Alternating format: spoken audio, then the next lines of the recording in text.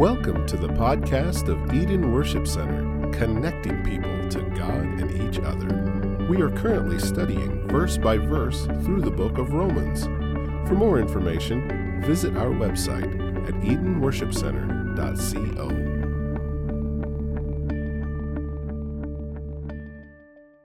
In the mid-90s, the Chicago Bulls were playing in a playoff series, and their star player, Michael Jordan, some of you may have heard of him, he had the flu, but it was the playoffs, and Jordan was going to play. And with the flu, he ends up dropping something like 55 points in that playoff game. This morning is a lot like that, because I am confident that I have a fever, and I think I'm feeling a lot like Jordan right now. Just pressing through with a low-grade fever, the athletic endeavor of standing in one spot and speaking. And I'm also bald. Yeah, and prone to arrogance. Not on Jordan's level. That guy's gotten ridiculous. All right. So we're going to read from Romans 15. Let's stand up together. I just say that to tell you, if I say anything super weird, just go, oh, fever. We're going to read from Romans 15, verses 1 through 13. We who are strong have an obligation to bear with the failings of the weak. See, you have to tolerate me this morning. And not to please ourselves. Let each of us please his neighbor for his good and build him up. For Christ did not please himself, but as it is written, the reproaches of those who reproached you fell on me. For whatever was written in the former days was written for our instruction, that through endurance and through the encouragement of Scriptures we might have hope. May the God of endurance and encouragement grant you to live in such harmony with one another, in accord with Christ Jesus, that together you may with one voice glorify the God and Father of our Lord Jesus Christ. Therefore, welcome one another as Christ has welcomed you for the glory of God. For I will tell you that Christ became a servant to the circumcised to show God's truthfulness in order to confirm the promises given to the patriarchs, in order that the Gentiles might glorify God for his mercy, as it is written, therefore I will praise you among the Gentiles and sing your name. And again it is said, rejoice, O Gentiles, with his people. And again, praise the Lord, all you Gentiles. Let all the peoples extol him. And again, Isaiah says, the root of Jesse will come, even he who arises to rule the Gentiles. In him will the Gentiles hope. May the God of hope fill you with all joy and peace in believing, so that by the power of the Holy Spirit you may abound in hope. Let's pray. Lord God, thank you for your word. God, I thank you that your word is alive, that your word is filled with power and with your Spirit. And so I pray, God, by your Holy Spirit, give us ears to hear this living word. Lord, we need not ask you to bless your word. You've already blessed it. But we pray, God, bless our hearing of your word. Bless my speaking of your word. Lord, glorify yourself in this time. Give us hearts that are soft. Lord, give us eyes to see and ears to hear your Spirit. Lord, I pray for myself that the words of my mouth, that the meditations of my heart would be pleasing to you. God, I even pray, you know my weakness. You know how my mind is swimming right now with this fever. I pray, God, that you would give me clarity and that your Spirit would speak to your church. And so, God, we thank you because all the glory is yours. These people are yours. This church is yours. Salvation is yours. So we say, Lord, make much of yourself for your glory and for our joy. In Jesus' name, amen. Amen. You can be seated.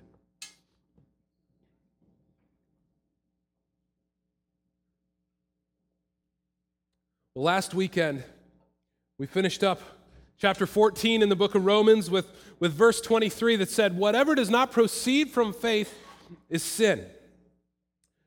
And so we sort of closed last week with this idea that Paul's really getting to the heart of what it means to think like a Christian, what it means to live like a Christian, where Paul says what doesn't proceed from faith, that's sin.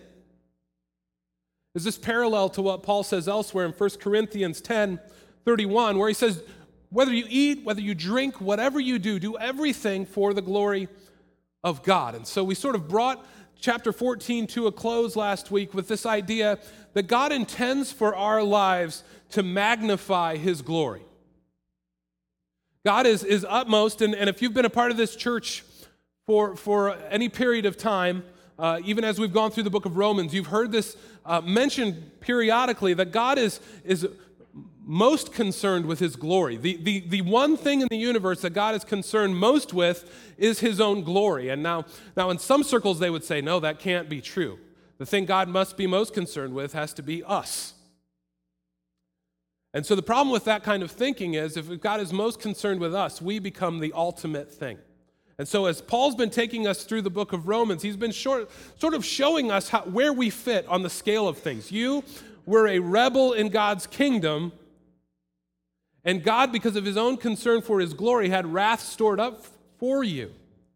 And so Paul has been bringing us through this, what it means for rebels to be reconciled to God, what it means for this God who is concerned for his glory to save people for the sake of his own name. And Paul brings us to this place where he says, live lives where you do everything for God's glory. In fact, anything that doesn't come from that saving faith, with God's glory as the ultimate goal, is sin. And so at the outset, while we're talking about this morning, we need to be clear, when we use language like our lives are supposed to magnify God's glory, we're supposed to do things that glorify God, it doesn't mean that in some way we can add glory to God. God is infinitely glorious regardless of what we do or do not do. We in no way add to his glory, because his glory is not dependent on our actions. His glory is dependent on who he is, right? But we are told in numerous passages to glorify God, to bring him glory through our actions. So through our lives, we can spread the glory of God through the earth. Through our lives, we magnify the glory of God. So we don't magnify it the way a microscope magnifies something, right? A microscope makes something that's really small look pretty big. We magnify God's glory the way a telescope magnifies something. It makes something huge visible where it wasn't before.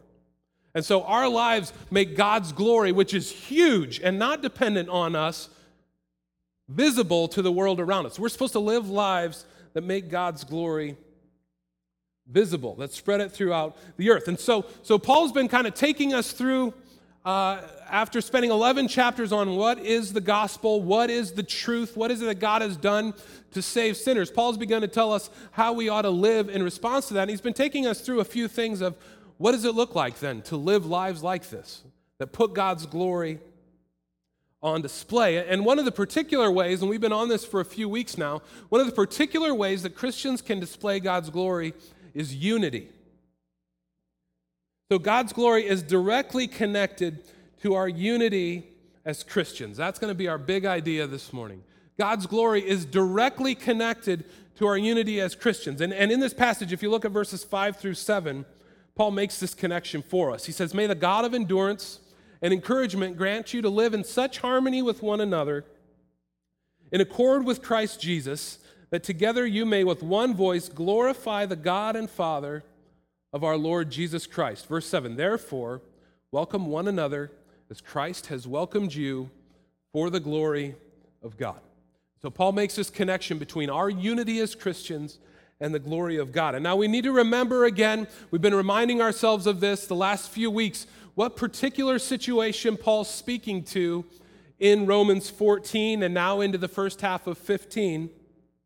He's been dealing with a particular conflict in the Roman church. And so he's going to conclude this section that covered all of verse 14 and the first half of 15 with our passage this morning. But he's calling again for unity for the believers in Rome. There was this division over what Paul would say are trivial matters. It had to do with eating and drinking and what kind of holy days ought to be celebrated. And so Paul said there are those of strong faith, okay, and those are probably Gentile Christians whose consciences do not make them feel bound to eating restrictions, right? They don't feel like they have to just be vegetarians. They don't mind a little bacon with their breakfast.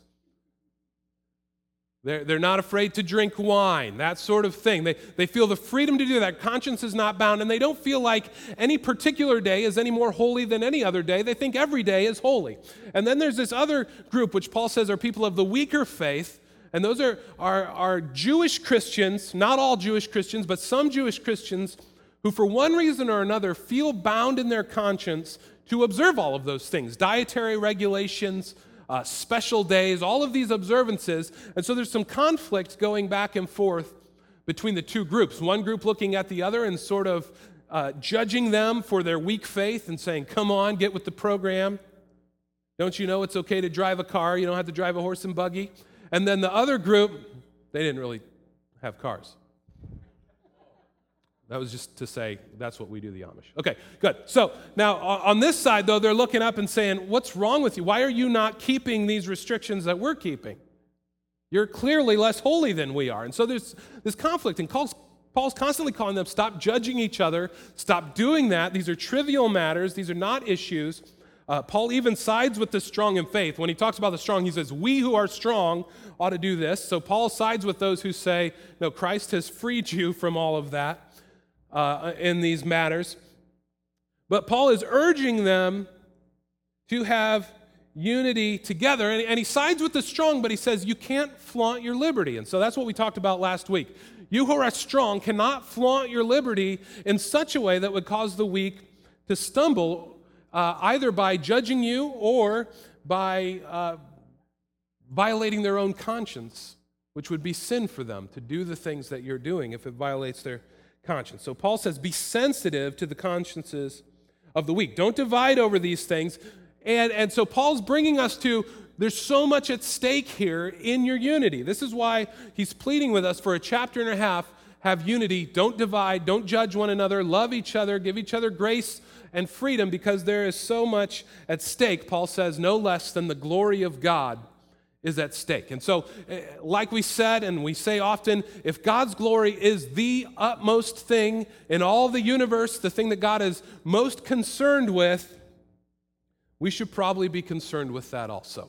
And so if we're doing something that is sort of marring that or putting a wall up so people can't see God's glory, it's sort of turning that telescope off of God's glory onto something else, then we should be concerned about that as Christians. And Paul's very concerned about that here.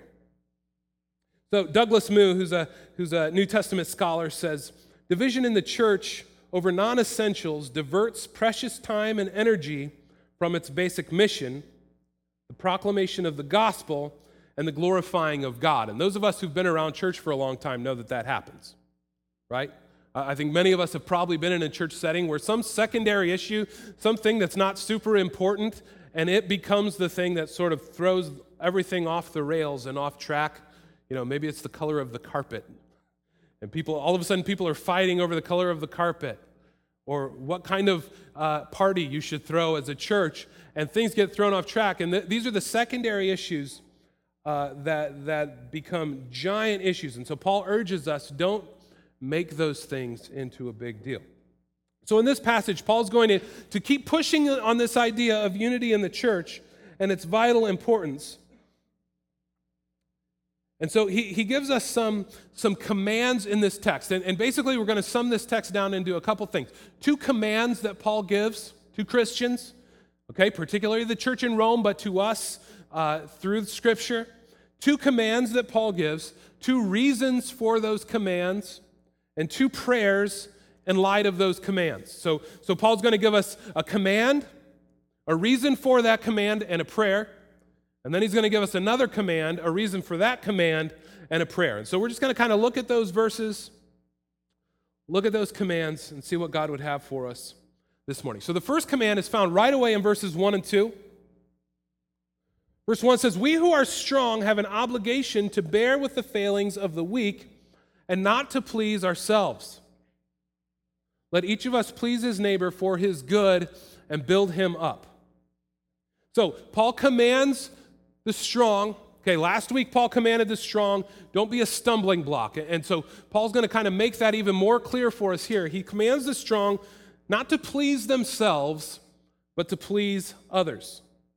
Okay, the strong are to bear with the weaknesses of the weak. And now, let me just make something pretty clear here. As we use this language of strong and weak, you might be tempted to give yourself a pass and go, well, I guess I'm just of the weak faith. So everyone's going to need to accommodate me. That's not the idea here. The idea is never that Christians ought to stick with a weak faith. Amen? We are to grow up and mature in the Lord, to be transformed into Christ's likeness. So when we talk about strong and weak, don't give yourself a pass. This is a command for all of us. Bear with one another's failings. Don't please yourself, please others. In other words, don't judge them, don't condemn them, don't disregard them for their failings. Okay, now like we needed to make clear last week, we need to make clear again, Paul does use the word failings, right? We're talking about failing, right? So Christians, with each other, we ought to bear with one another's failings. We shouldn't judge each other or dismiss each other and just write each other off. Oh, he is never going to make it. They are never going to amount to anything. They're never going to get over this thing that they're failing in, this sin, okay? But Paul does call it failing. So we're not talking about excusing one another, right? And so you've got a problem with drugs. My posture towards you is supposed to be one of grace, which means I don't give up on you. I don't write you off. I constantly call you to faith and repentance and freedom in Christ. It doesn't mean I go, that's just who you are. You like meth, and who am I to judge? Right? That's not what Paul's calling us to. These are failings. So we don't affirm sin. If we don't call sin, we're not actually loving our brother, are we? That's not love. And so our culture is sort of redefining that for us. You're unloving and you're hateful if you say something is a sin. You not only have to tolerate the person and say, I disagree with you, but you have a right to live. We have to say it's not a sin, and that's not love. As a Christian, we have to profoundly understand that if we're going to be able to live in this culture. It would be profoundly hateful if someone was doing something that the Bible says will send them to hell, and then we told them it was fine. That is a hateful thing. So Paul's not calling us to excuse sin. He's calling us never to condemn each other or give up on each other.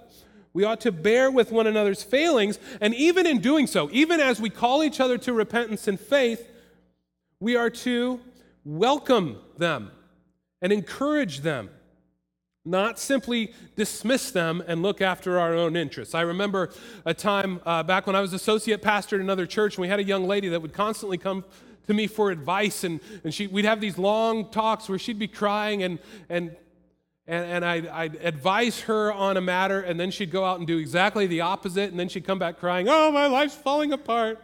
I did just what you said not to do, and it was terrible. And so finally I told her, here's the situation. We got two options. One, you never come to me again for advice. I don't care that I'm your pastor, never again. Or number two, I'm just going to tell you the opposite of what I think in the hopes that you'll stumble on to doing the right thing by doing the opposite. But I don't have time for this.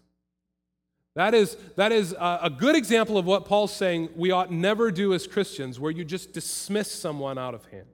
Where you just go, you know what, I don't have time for this, I'm done with this. That doesn't mean that every person we ought to pour all of our time and energy into. We need to be wise stewards of our time and our energy, but our posture to them should not be one of giving up like mine was with her. And so Paul calls us to encourage one another, to build one another up, to not simply dismiss them and look after our own interests. Paul says the same thing in Philippians 2. We need to put the interest of others above our own interests.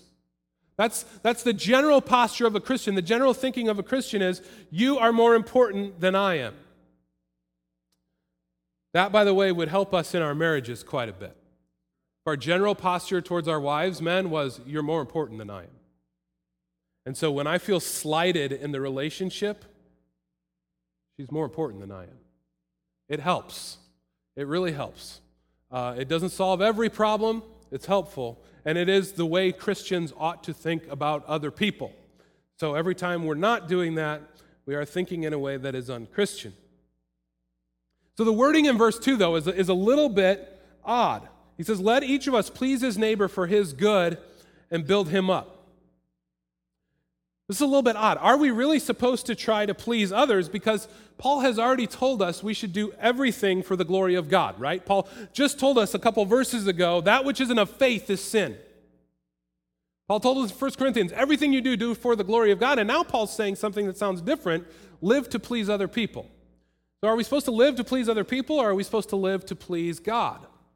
This becomes a dilemma for us if we think Paul's telling us to do one at the expense of the other. if we think Paul's telling us to please people in a way that doesn't please God. There's a certain way we ought to be living to please other people, not at the expense of God. We don't please men and ignore God. We do it specifically, Paul says here, what? For his good, to build him up. So we're not going to live to please men in a way that sort of enables their selfish desires, right? We're not going to just live to do everything that would make them happy in some sort of codependent relationship. We're looking to please them in a way that does them spiritual good for their upbuilding. So sometimes, we know this as parents, sometimes living for the good of our kids means doing something that doesn't even make them very happy. Doesn't it?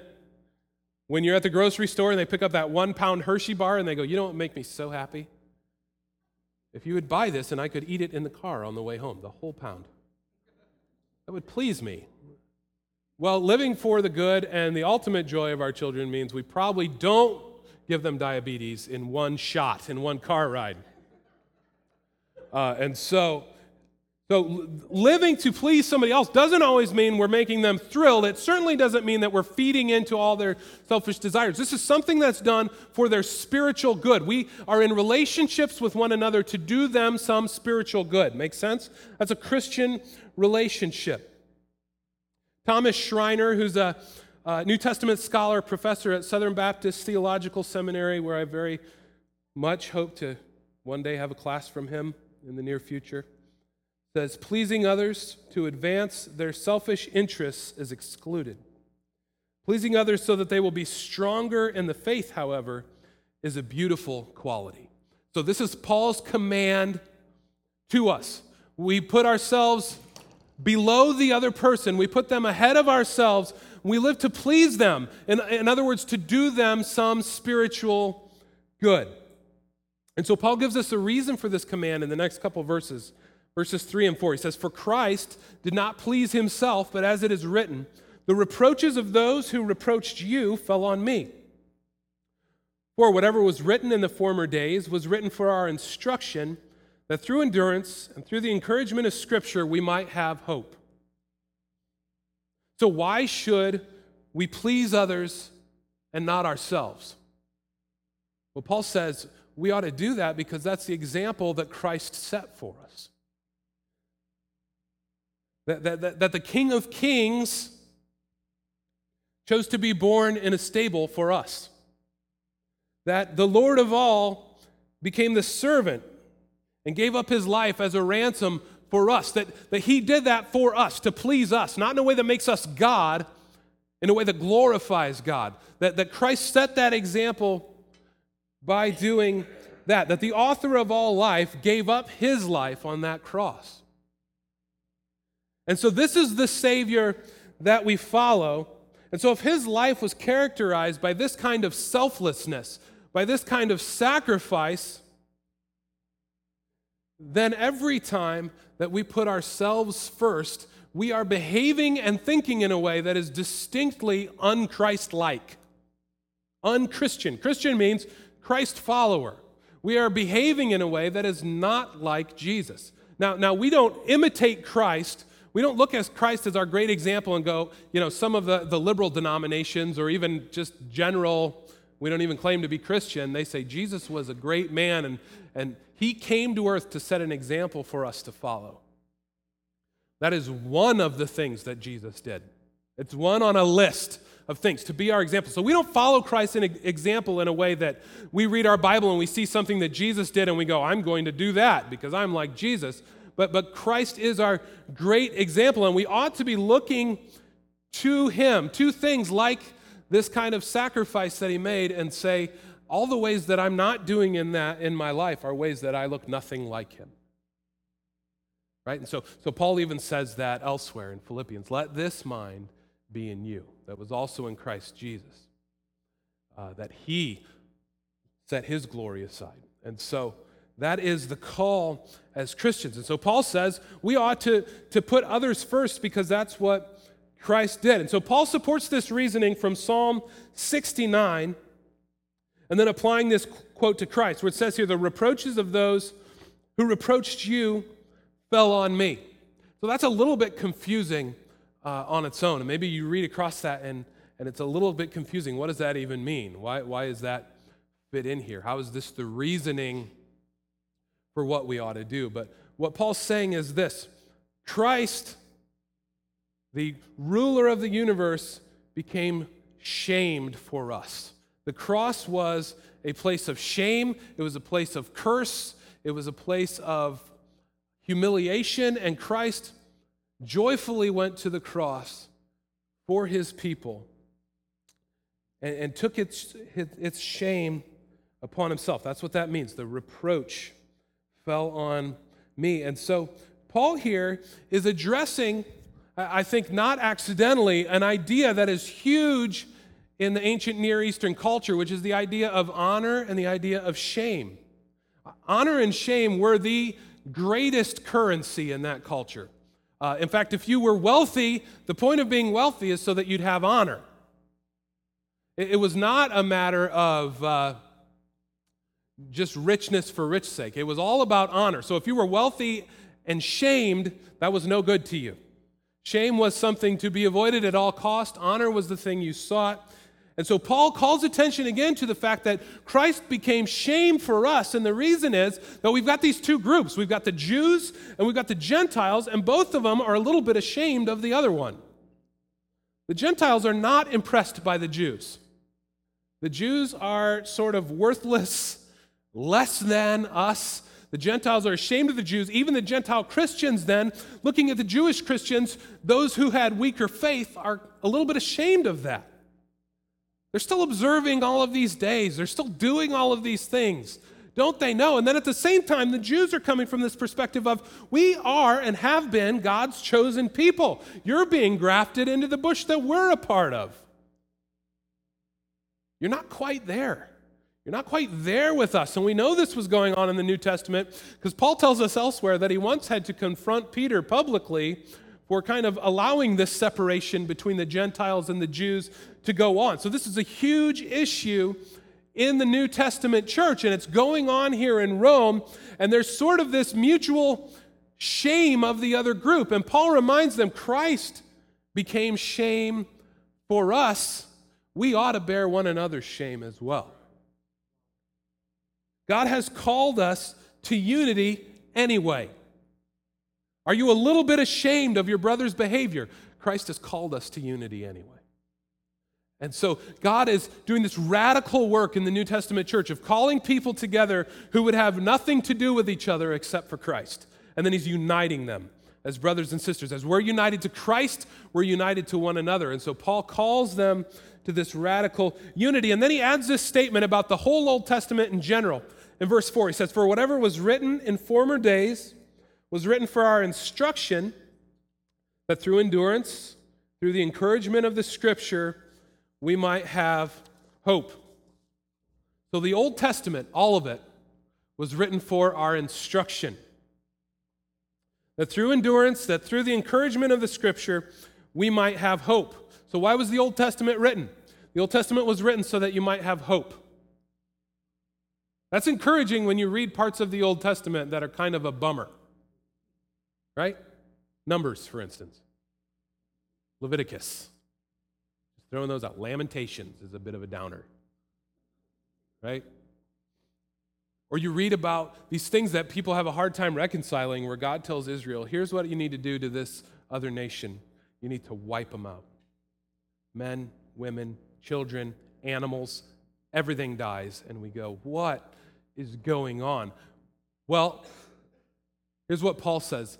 All of that was written for your instruction, ultimately that you might have hope. So how does that work? How does that work? Well, the Old Testament promised a Messiah who would come and deal with the sins of God's people. See, the Bible takes sin very seriously. The Old Testament in particular. So when you're reading those books like Leviticus, and there's all these laws and all these regulations and all these things you go with, the big idea is God takes sin very seriously. And so the Old Testament is promising this one who's going to come, that's going to deal with the sins of God's people, It promises a king who's going to sit on the throne forever. These promises are fulfilled in Christ. So when we read the Old Testament, we have hope that this God who makes promises throughout all of this Old Testament history is actually the God who has fulfilled all of those promises in Christ. We can trace all of that all the way through. There's no other book that does this, that makes these promises, that makes these prophecies of things that are going to happen way out in advance, and then they all happen. That we can read the Old Testament and we can know that God keeps his promises. That's important because it's not just history, it's our future too. God has kept his promises, so God will keep his promises to me, and God has made some incredible promises to us in his word. Not the least of which is that by these promises we become participants in his holy nature. We have oneness with God, and we can count on God to keep that promise. We have a promise of eternal life if we're God's sons and daughters, and we can count on God to keep that promise. So the Old Testament reminds us that God has been in control of history from start to finish. It's his story. He's written it. He's known the end from the beginning. He's been watching over his word to perform it, and he will in no way let anything slip through the cracks, and we're a part of that story, and so that gives us hope. That's what Paul's saying. That's our approach to the Old Testament. And so as we live our lives for the edification of one another, as Christ our Savior did, we have a sure and steady hope in the Word of God. Now, Paul offers a prayer here in light of this command and this reasoning in verses 5 and 6. He says, "May the God of endurance and encouragement grant you to live in such harmony with one another, in accord with Christ Jesus, that together you may with one voice glorify the God and Father of our Lord Jesus Christ."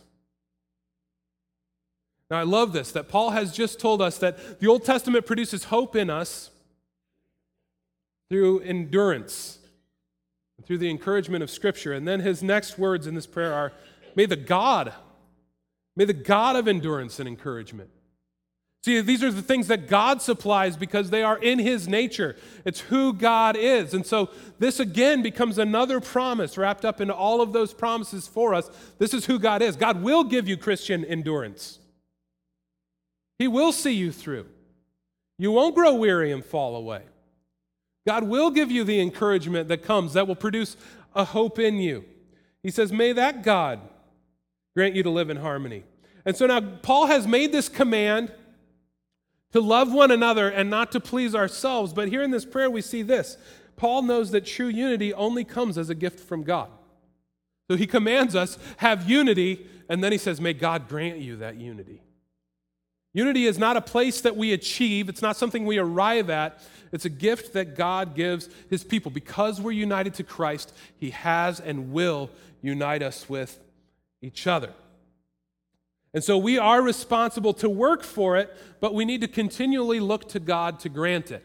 That ought to be our posture. We work for unity, and we pray God grant unity. Paul prays then that we would have such unity that together we may with one voice glorify the God and Father of our Lord Jesus Christ. What does that mean? With one voice to glorify God. Does it mean we have to agree on everything? That if we're good Christians, we will always agree on everything. If we are really, the Holy Spirit is really in us, we will always agree. We will never disagree. That's clearly not what's being said in light of chapter 4, where he says, bear with one another, right?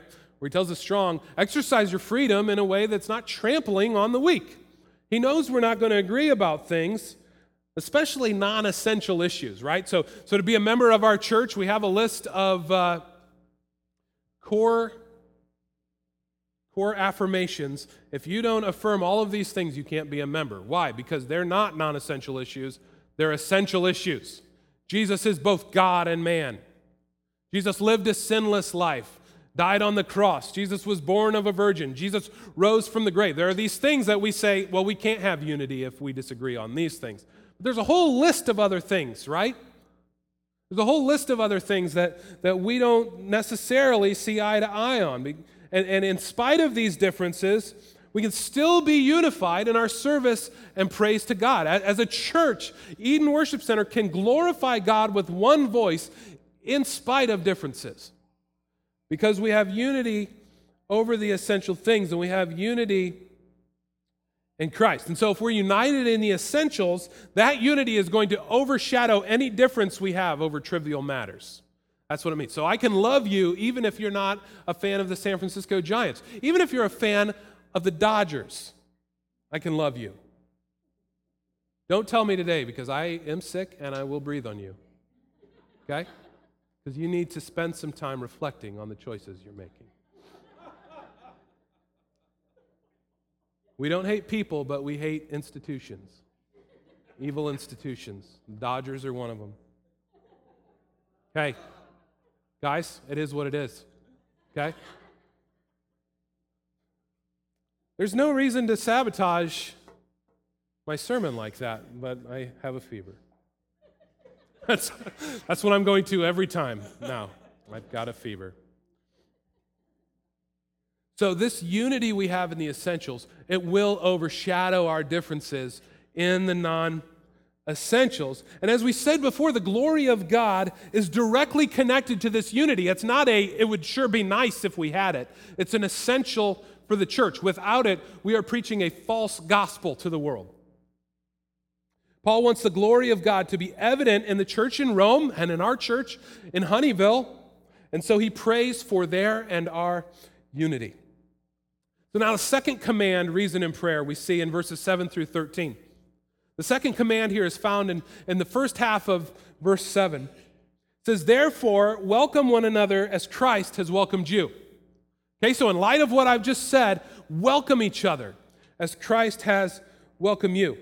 So the first command was directed to the strong in faith, right? Consider others more highly than yourselves. Paul directs this one to the strong and the weak. He says, all of you welcome one another. So Paul is commanding this mutual acceptance of one another. The strong are to welcome the weak are to welcome the strong, and this involves more than just toleration in the church. Paul means true love and acceptance of one another. See, in the church, it's not quite like it is elsewhere in the world. Maybe you work in a business and you have those people you have to deal with and you tolerate them, right? I will not ever punch you in the throat. I will not call you names. However, I will not invite you to my house for lunch, and I hope to not spend any extra time with you.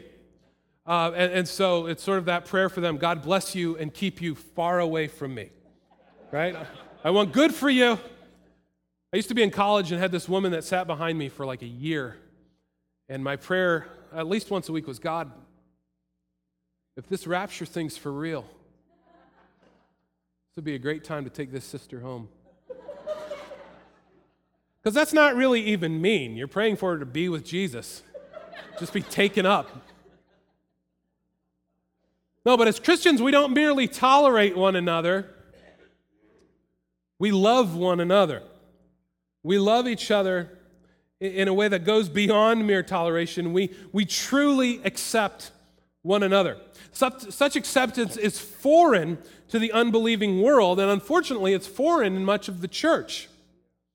But it should not be so.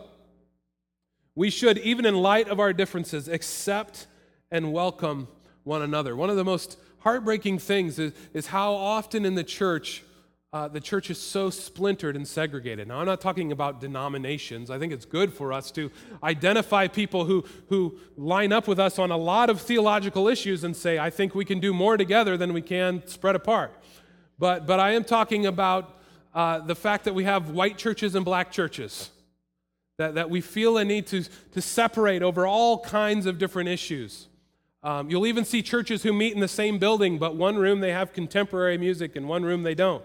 It's this kind of splintering that's not necessary for us to do, that truly we love and accept one another and we glorify God with one voice. So what reason does Paul give us for this acceptance? This acceptance that takes place among God's people that's so rare out in the world.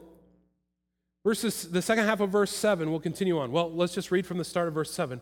Therefore, welcome one another as Christ has welcomed you for the glory of God. For I tell you that Christ became a servant to the circumcised to show God's truthfulness, in order to confirm the promises given to the patriarchs, in order that the Gentiles might glorify God for his mercy.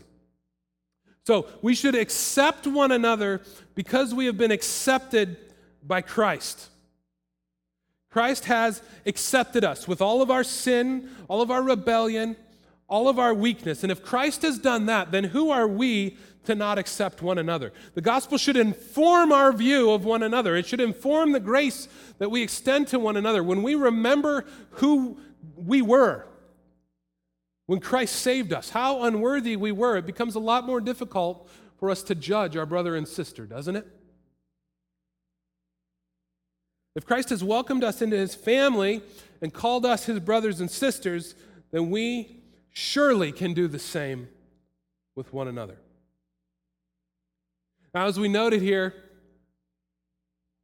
as we went through chapter 14, we've even talked about it this morning, the weak are probably made up of mostly Jewish believers, and the strong are mostly Gentile.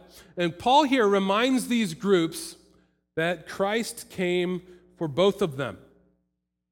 Christ came for both of them. He came to confirm the promises given to the patriarchs, all right? This is speaking to the Jewish people, the patriarchs. That's Abraham, Isaac, Jacob. God gave them all these promises about the nation that he would build through them.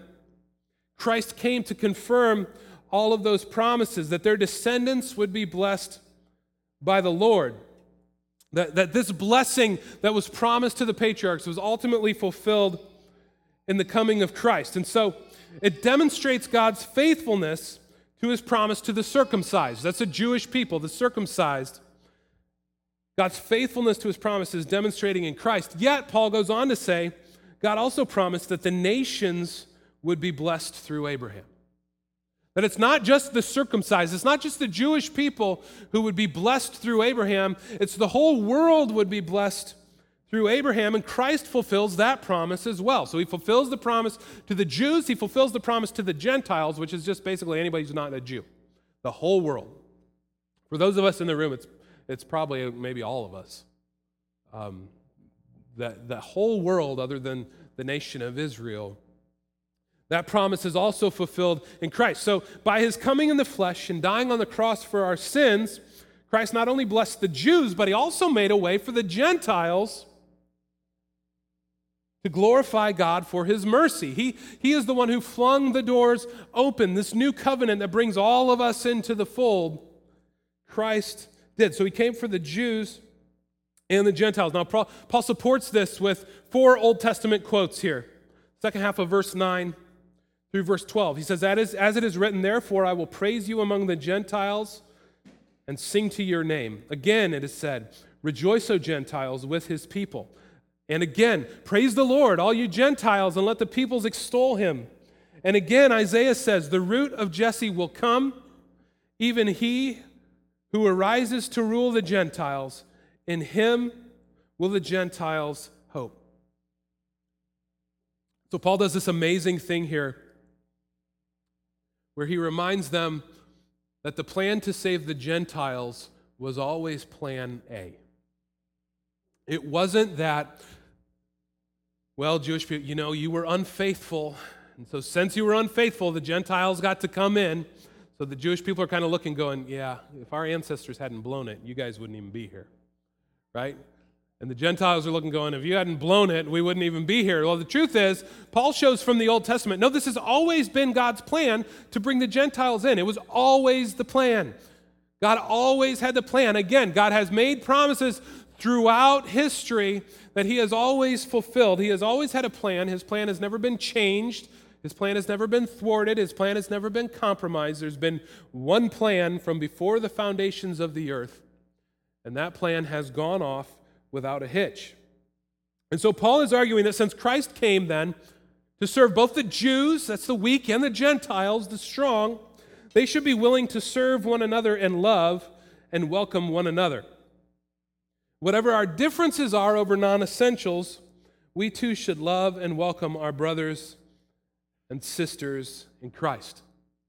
So Paul is showing that Christ has come equally for all believers. All of us.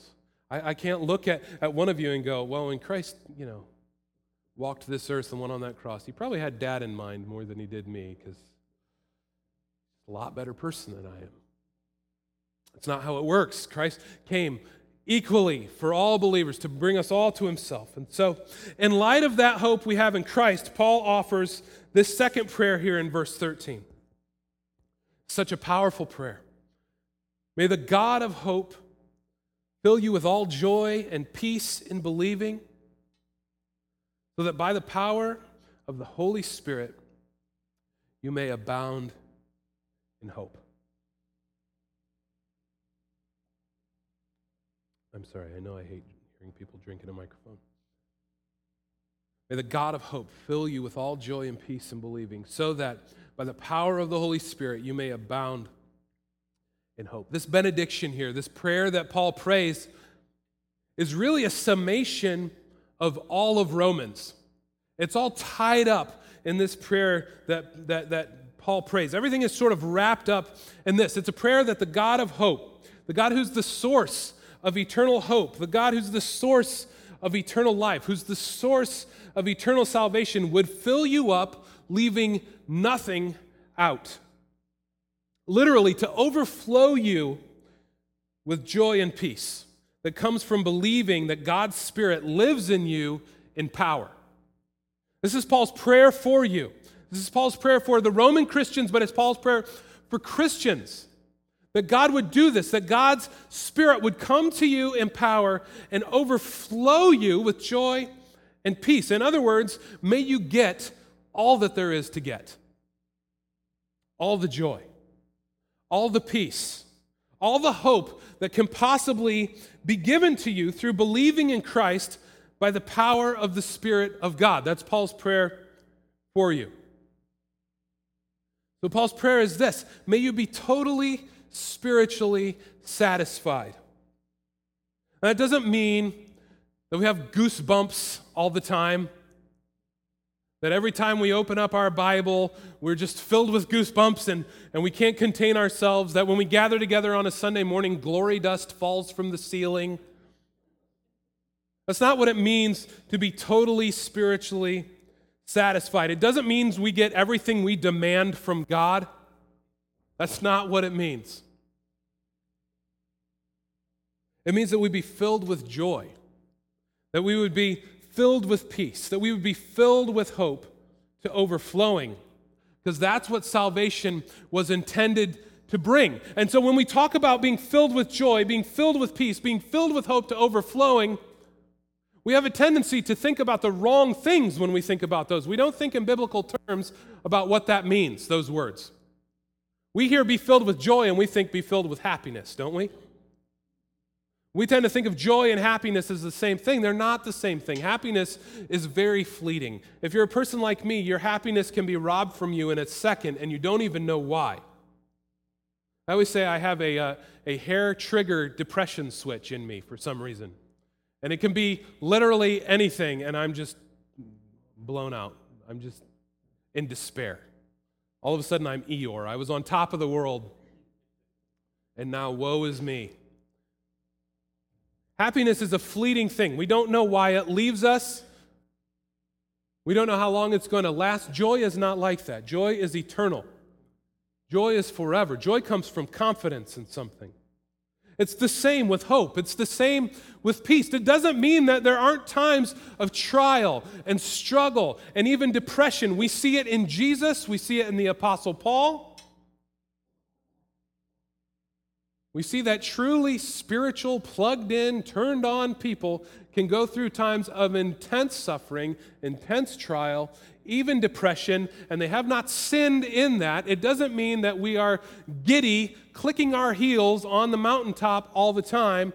It means that we have a confidence in us that the God who keeps his promises will keep his promises. And so God's working for your eternal joy forever. Now, I do believe this, Christian, from the moment you die, you will be in eternal blissful happiness forever. See, there's no crying in heaven. There's no mourning in heaven, None of that. Every tear will be wiped away from your eye. In this world, you'll have trouble. But it comes from this promise, even as we read in the Old Testament, that God has counted every time in your bed you've tossed and turned, that God has kept your tears in a bottle, that God is utterly concerned with these things. He will see you through. The thing you're going through has not thwarted God's plan, because we can read the Old Testament, Paul says. See, God's plans have never been put off track. That God was in control, that God is in control, and Paul's already told us in the book of Romans that God is causing all things on purpose to work for the good of those who love him, who are called. That means Christians. That for the good of Christians, God has intentionally caused all things to work for your good. There's nothing that happened to you by accident, and you may have had unimaginably horrible things, and you're saying, are you blaming God for that? I'm saying, no, there was purpose behind it, and you may not have thought that. It was for your good.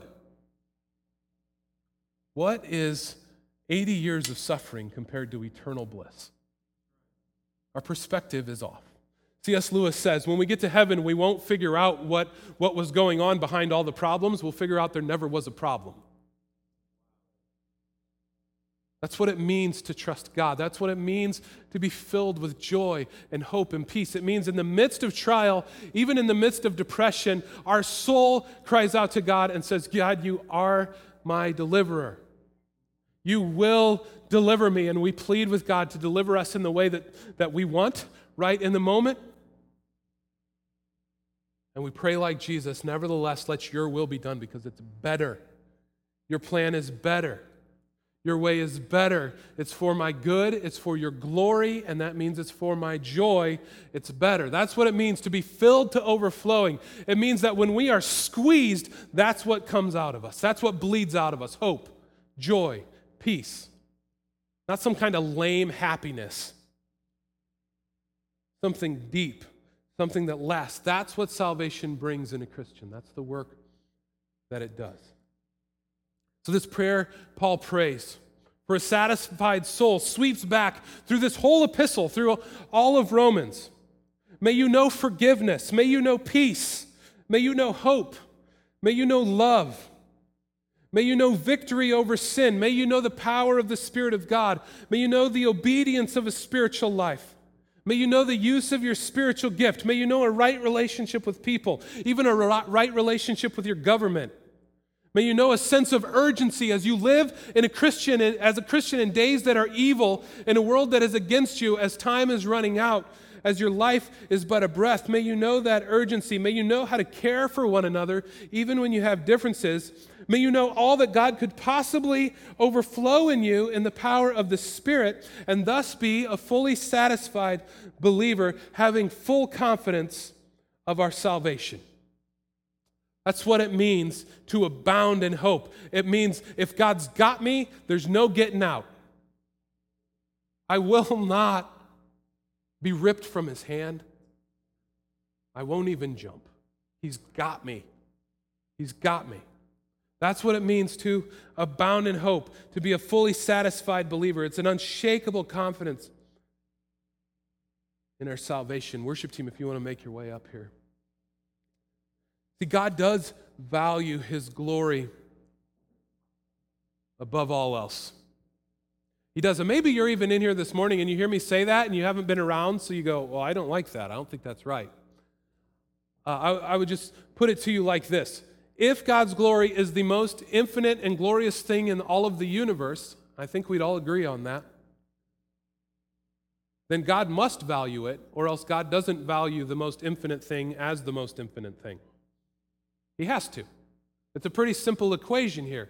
God does value it, and we're glad that God values it because of this. God has wrapped his glory up in his people's satisfaction in Christ. Here's why this is incredible good news, that God values his glory even above how much he values you, because here's how much he loves you. He wrapped you up in that. So Christian, whether you make it to heaven, that's wrapped up in God's glory, and God cares more about his glory than anything. He says, my glory I will not give to another. And he has loved you so much that he wrapped you up in that. So now what happens with you is a reflection on God's glory, and God will never compromise his glory. That's great news. That's incredible news. So we should always be filled with hope, Christians. We should always be filled with hope because God will always uphold his glory. If God will always uphold his glory and he's chosen to wrap me up in that, how could I have anything but hope? This is the thing to God. And if God is infinitely powerful, and we know he is, and this is the most important thing to him, there's zero chance of things slipping through the cracks. This is incredible news. We should be filled with hope. And part of God upholding his glory is this. It's our being saved, Christian. Our actually making it. Our actually making it to heaven. God actually completing the good work he began in you is wrapped up in this glory that he is always working to uphold. And so Paul's prayer for us, this benediction, as he sort of wraps all of everything he said so far in 15 and a half chapters in Romans, he wraps it up into this prayer that we'd be fully satisfied in Christ. That should be our prayer as well. It's a godly prayer. It's not a selfish prayer. It's a godly prayer. God, make me fully satisfied in you. Satisfied in you so I don't chase after distractions. Satisfied in you so I don't look for satisfaction in other places. Satisfied in you so I don't take good things you've given me in life and elevate them to God things and they become idols in my life. Satisfied in you so I always see as infinitely valuable that which actually is infinitely valuable, so that everything I do proceeds from this faith that you've placed in my heart, so that everything I do for your glory. God, let me be satisfied in you, that we might lack nothing that Jesus Christ has purchased for us. It's a godly prayer. So that God would be glorified in us and God will be glorified through us. Our lives will magnify and put on display God's glory. That ought to be our heart's cry as Christians. That's my prayer this morning. Let's stand up together.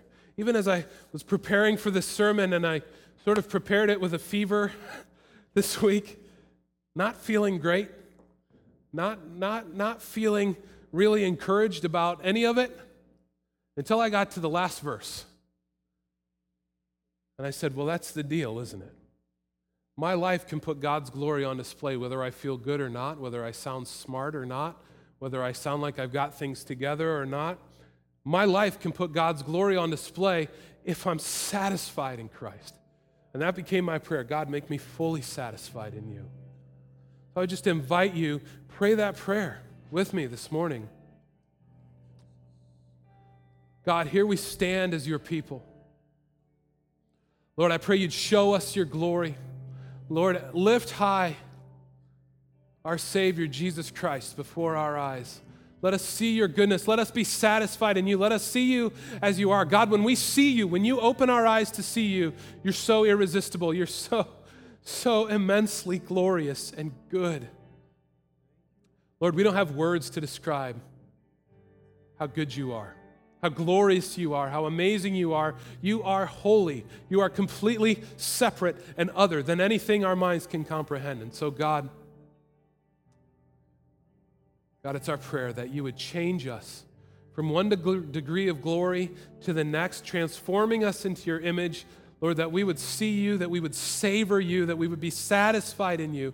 You would be our treasure and we'd never settle for any other, that you'd even give us eyes to see the lies behind all other treasures. Lord, we're your people.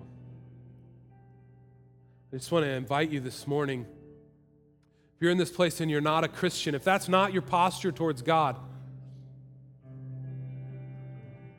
I want to invite you this morning because the offer is on the table. This hope that Paul talks about, that can be your hope.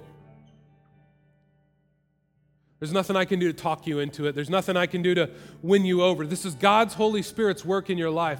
But if you're feeling conviction right now, then today's your day of salvation. You wouldn't feel that conviction if God wasn't drawing you to himself. And I just plead with you, surrender to him. Jesus is calling you, if you feel that draw towards him, I would plead with you, surrender your life. Say, God, be my treasure. I've chased after other things. I've looked to other things. I've tried to find salvation in other places. I've lived for myself. God, come take all of me. Let that forgiveness of sins that was talked about this morning, let that be applied to me. Let that righteousness of Christ be transferred to me. God, save me. Make me your son. Make me your daughter. Adopt me into your family.